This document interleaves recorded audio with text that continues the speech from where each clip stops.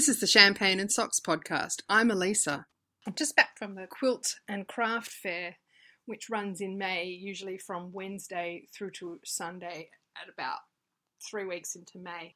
I have a tradition of going with a friend of mine. Way back, we used to work together. We'd head down at lunchtime on the Wednesday and try and cram this entire event into 1 to 2 hours of lunch and head back. And we were just laughing today because we met at 10:30 and we headed out at about 3:30, having also had lunch. And it was just like, I can't believe we used to do this in 2 hours. And I'm so much more tired, even just taking it so much more slowly. So for those who have never been, the Quilt and Craft Fair tours, I think, all the main cities in Australia. It's basically an exhibition hall with rows and rows of stalls. They have a few workshops. I've never actually done any of the workshops that are sort of sprinkled throughout. They used to be in 2 rooms far off on the left and you never saw them. But this year I noticed that they had a lot of workshops in between the stalls and it felt like there were less stalls. And I certainly think there were less aisles this year than there have been previously. They had a couple of rest and relaxation areas. Last year it felt like there were a lot more rest and relaxation areas, which were the size of a stall and just chairs, which is fabulous to just sit down in. But I feel like it says something about how many exhibitors there are in a given year. I've never been first thing on a Wednesday morning. I felt this year that I really wanted to. Last couple of years I've made it on the weekend and it's felt like they were running out of the show specials were towards the end and everybody had picked the eyes out of things. And I kind of wanted to see what it was like to go on the first day. It turns out every single person in Perth I know who quilts or knits went today, and I stopped and said hello to so many people. Our tradition is we rock up and we walk methodically up and down each aisle, do all the left, then come back and do all the right side of the aisle and then switch to the next aisle. We want to make sure that we see everything. And my friend Christine and I were laughing today because I said to her, I have finally gotten to the point where I don't feel it's worth buying fat quarters anymore. It used to be that I'd stand there and rifle through every single stall's fat quarters and see what's what. And lots of those have ended up being in quilts and projects that were novelty, I guess. I did the monochrome quilt, which was tumbling blocks made up of lights, darks and mediums in only black and whites. And that took me years to collect all of the fat quarters that I needed for that quilt. It's a queen bed size quilt. So that kind of thing is fun. I really like fossicking and collecting and working towards something over time. But even when you do it themed, you end up with just such a hodgepodge and nothing matches and you end up having to go out and buy more fabric anyway. And it just feels like I'm at a point where it's not cost effective to continue to accumulate small scraps of fabric that may or may not go with everything else that you have. So I actually did not buy any fat quarters, and I am saying that whilst knowing that I did buy one set of 30 centimetre pieces of fabric, but they all went with each other, and so technically I might pretend that I'm calling that a kit and that I could use those in one project. What did I buy? I ended up buying that kit, which was Japanese fabrics in silvers and blacks and some golds, I think. I really want to pull out my collection of Japanese fabrics and see what I've actually got, because every time I see one I like, I buy it. But again, it's possible I'm buying them in completely different colorways, and so will they even work together? I have a few projects in mind that I really want to do. A couple of years ago I got a pattern which is for a folded kimono. You actually fold one piece of fabric into a kimono and sew that down, and you do 9 of those and make a quilt. And that seems like it would be fun. It also seems like I would need to have more brain power than currently to do a quilt like that. But I've got a few things like that that are just sitting there waiting, incubating. So I bought those. I was gifted some fabric by my friend, 2 coffee-themed pieces of fabric, because she knows I'm collecting coffee-themed fabrics for some kind of coffee-themed quilt, which at some point you have to be like, what is that even going to be? I don't quite know whether I want to applique coffee cups or whether I just want to do some kind of, I don't know, sampler or something. I'm not sure. I'm kind of at a point where it's like when you have really novelty fabrics, I don't really like cutting them. The other thing I bought was a panel of hot air balloons. There are actually 14. It's 2 rows of 7 little panels of hot air balloons. I've been totally obsessed with hot air balloons to decorate the baby's bedroom with since probably before I actually gave birth to her. I saw this really lovely vintage poster that was framed when I was in Sydney last year and kind of regretted not buying it. In the back of my mind, I've been thinking about hot air balloons, and I actually already have bought another fabric that is just the same hot air balloon repeated in white and blue. This panel kind of grabbed me because it's got a steampunkish kind of feel, which for some reason I'm obsessed with. I don't even really like steampunk except when it's hot air balloons. So I'm really excited about it, and I'm actually contemplating starting that project tonight because that's how excited I am about it. I just want it to be very simple. It's just panels. I think I might split them up into 3 panels because they're a funny number. So 4, 4, and 6 maybe.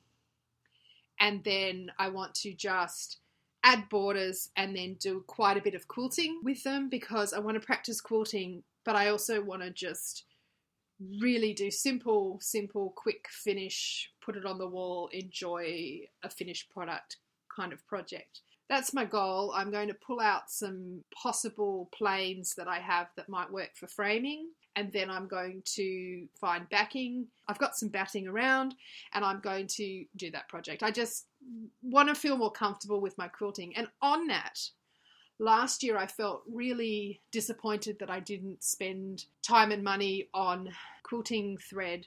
I think I bought one. So I went back to the Wonderfill stall this year and bought a couple of variegated threads. And I told the woman in the store that I thought having really interesting thread would make quilting more interesting for me, and then I would do more of it. And she laughed, just as you were likely laughing at that comment too. But I'm really thinking that that could be the thing for me because I'm just completely not interested in quilting at all. It feels like it would take as much time or longer than the piecing, and because I guess I do quite intricate piecing and it can take me several years to finish a project, the idea of then having that amount of time again to quilt does not appeal. And also I haven't done enough quilting to feel like my quilting is remotely good enough. It's not even, it's not comfortable, it's just torturous. I don't quite have that rhythm going, and so I just don't do it. But practice would improve that, surely. I know Ginny Bayer hand quilts all her quilts. I don't know how long it takes her to do them. I would love to know, but I would love to know that you could do this and do quite intricate quilting reasonably fast. I don't know if that's true by hand. After lunch, we headed into the other half of the exhibition hall, which is a quilt exhibition. And it has, obviously, the Western Australian Quilters Association have their quilts that are being exhibited, and also all the quilts that have placed or won in various categories. So you get to see some really fantastic quilting, some fabulous ideas, and some really artistic interpretations of theme competitions that they run. So that's always really fun. Going through the exhibition, that always inspires me, and I love that we do that last because then you sort of leave and you feel like you just want to get into some more quilting, which for me, I'm sort of, again, on the one hand, I'm knitting furiously at the moment and really feeling like I'm getting somewhere with some knitting projects, especially with some really stalled knitting projects. So I don't want to put down the needles. But on the other hand, I felt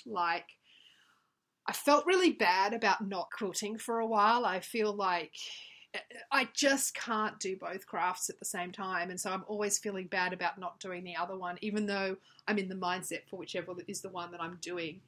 And I feel like I left a lot of my quilting projects just at the point where they were almost completed, which is a theme of mine.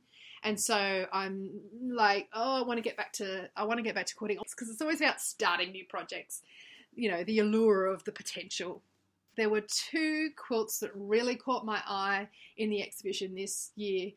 One was a quilt that I saw last year, which was the Dear Jane quilt, which was featured last year for some reason, but they had it back up featured again, and last year I just fell in love with it, and then from there went and started The Farmer's Wife quilt. I went and bought the book and started working on that project, and I fell right into it, and I might have done about 30 maybe of the blocks, and there's something like 112.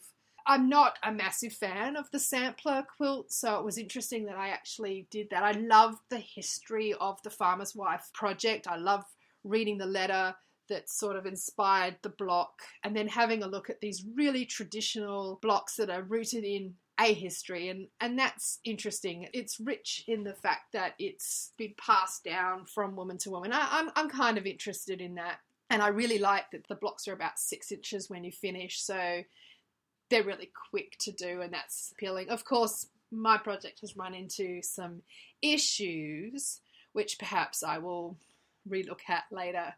But I went over to the Dear Jane again this year, and I just had to look at it again. The one that they have on display is made out of Liberty fabrics, and for each square, the woman who has made this quilt has used the feature fabric that she made for the square, and the squares are 4 inches wide. That's the backing that she's used for that block, and she used quilt as you go technique. So she's made the 4-inch blocks, and then she's quilted them and had the backing of the Liberty fabric that she's used on the front, and then pieced that all together in one final bedspread. And I find it interesting that I saw that quilt last year, and the woman showed me the back, which is when I found out about it, and then I went away and started this other quilt.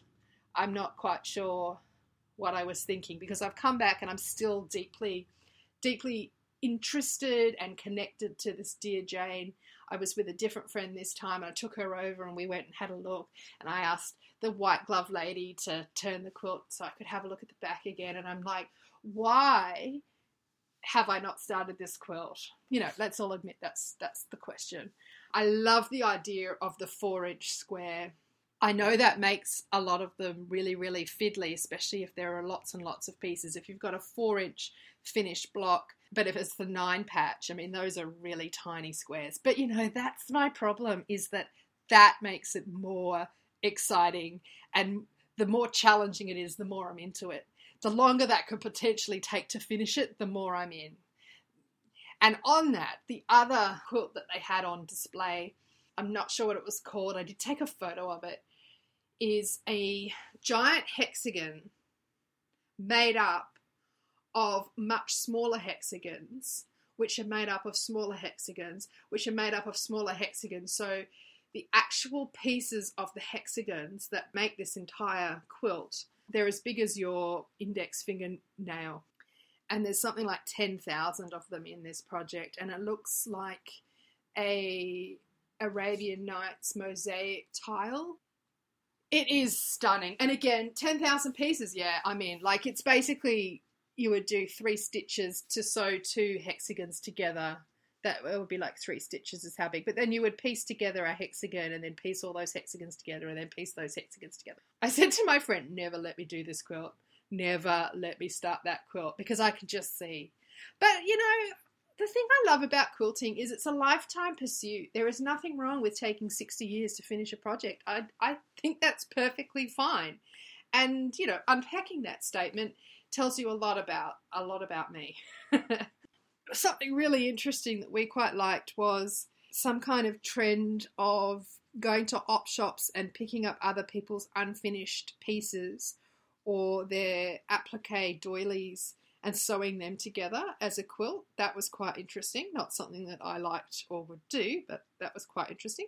Because it was the 100th year after Gallipoli this year, one of the themes was obviously around that. So there was a lot of remembrance type quilts, which is not really up my alley, but there was one really interesting one that was made up of all the medal ribbons for the army, for the Australian Army, so it wasn't the Navy, which would be more interesting to me, but that was quite an interesting quilt, and it also includes fabrics from army uniforms. That was quite interesting. A couple of other pieces that I really liked. I will put pictures in the show notes so that you can just flick through and see what was there. Quite intrigued with colour play and different things you can do with larger pieces of fabric that you like and sewing them together in interesting ways that is a lot less like samplers and a lot less like a repeated pattern, a lot more blockish, but then doing some interesting things, maybe some interesting things with borders. That was cool. One of the challenges for the AEQC was True Blue, which was kind of not really a thing that I'm into, but there were some really interesting interpretations that they had. And one of them, and I've got a photo because it just stabbed me in the heart, was a remembrance to the two people whose lives were lost in the Lindt Cafe hostage situation last year. And there's a interpretation of all the flowers that were left in St. Martin's Square the week after that happened. At the top of this is the hashtag I'll ride with you on this, and my friend made that hashtag, and there she is on a quilt.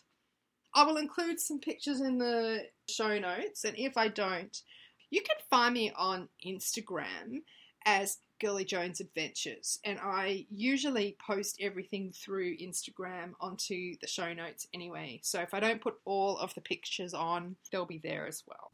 You've been listening to the Champagne and Socks podcast, a twice-weekly podcast of all things craft, dropping Tuesdays and Thursdays. You can now subscribe via iTunes, leave a review if you like, join the craft circle and tell us what you're working on this week. Email me at champagneandsocks@gmail.com. or find me on Twitter as Champagne Socks. I'm over on Ravelry as Girly Jones. Also find the Ravelry group, Champagne and Socks. Finally, photos and links for this episode can be found in the show notes at champagneandsocks.com. Speak to you later.